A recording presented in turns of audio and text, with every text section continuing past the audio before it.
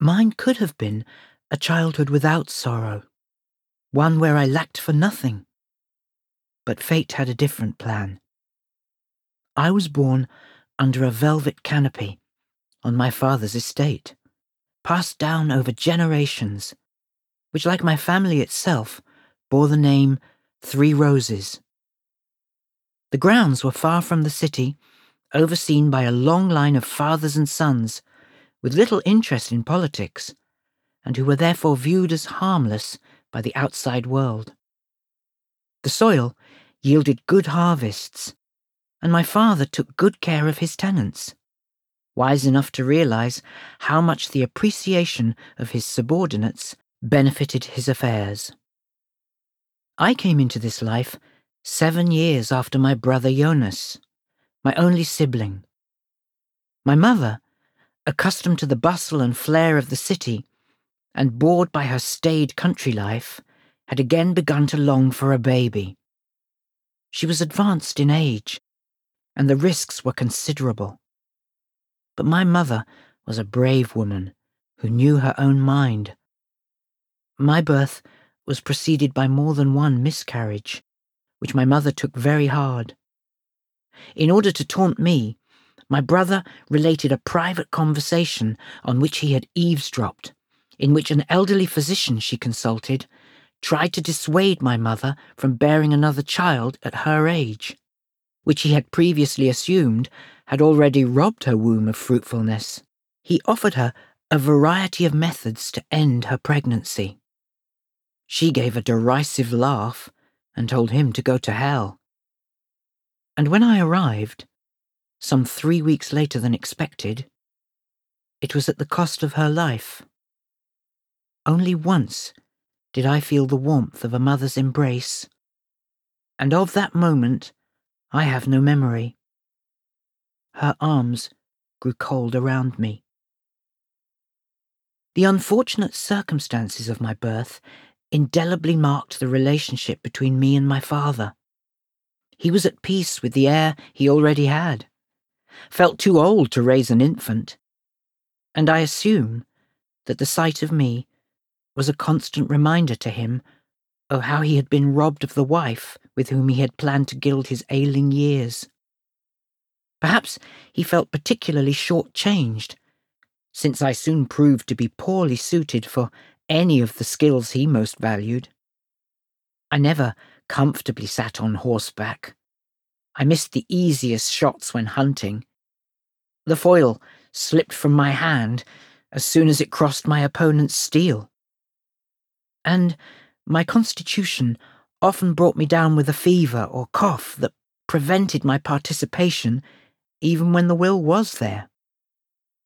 I was increasingly left in the care of my tutors, and when the day became a long line of duties and frustrations, I made the night my own. While the house slept, I left my bed. My mother's portrait hung above the stairs, and it was said that we looked alike.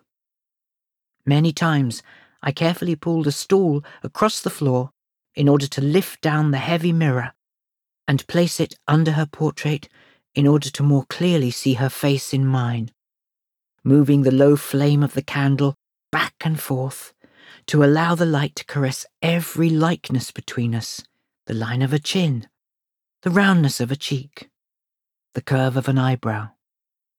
I had not yet turned 11 when my brother left us to begin his military career. My father took the loss of his companionship hard. They were close, and the time that my father had left after taking care of his business affairs, they had spent together either hunting or riding or in marksmanship, all activities from which I was excluded on account of my age and incompetence. I don't think I ever saw him smile again, except during one of my brother's visits. On those occasions, when we could not avoid each other's company, I sensed in him a simmering rage at the hand he had been dealt. I went to great lengths to avoid meeting him in the hallways of Three Roses, and increasingly regarded him with fear. He began to seek his comfort in the wine cellar. From time to time, he performed his fatherly duty by disciplining me when I had broken one of the rules of the house, and for a few days after the beating, he could be milder than usual. For my part, I shed bitter tears, more from indignation than pain, and withdrew still further. At Easter that year, my father invited friends, acquaintances, and the more well-to-do of the tenants on our estate to a feast, the first large celebration in years. During the preparations, I noticed for the first time in a long while a degree of enthusiasm in my father. But soon we received the message that Jonas's regiment could not spare him, and the spark that had been lit in my father's eyes was immediately extinguished. He likely wanted to cancel the whole thing, but the invitations had already gone out. During the festivities, he had soon drunk too much, and the melancholy that grew with each glass of wine spread inexorably to the rest of the party. Towards evening, dinner was served, the place beside my father left empty in memory of my mother. When I glanced towards him from a few seats down the table, I saw how a flush had begun to spread across in his face, and heard his speech becoming slurred. He rose unsteadily to give a toast to my mother, tears running down his beard. In the solemn silence that followed, I reached for my glass from the monogrammed service my mother had brought as part of her dowry, and that was so rarely used, but misjudged the distance and knocked it over so the stem snapped. I grew quickly at that age, and had trouble judging the length of my arms and legs. My clumsiness was a source of irritation for my father, and I saw how his grief now transmuted into rage. Before I knew it, he was lifting me by the collar and delivering a barrage of blows. As soon as some guests who had jumped up were able to free me from his grasp, I ran sobbing from the room, curling up behind a bank of snow piled up on the colonnade, and made myself small and invisible when the servants came to look for me. I lay there for a long time, crying, until I felt the presence of another. When I lifted my head, it was a girl, as pale as the snow, and with hair as red as embers shining on a copper kettle. She stood calmly in the snow, which was starting to fall more heavily now, as if unaffected by the cold, although she had not bothered to wrap anything around her simple cotton dress.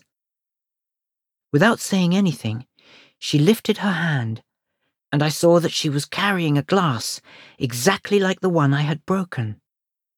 She held my gaze as she dropped it straight down on the flagstones, where the shards were lost among the fallen icicles. Such was our first meeting. That celebration was the last event when my father managed to show even a glimmer of happiness. He allowed himself to sink ever deeper into melancholy.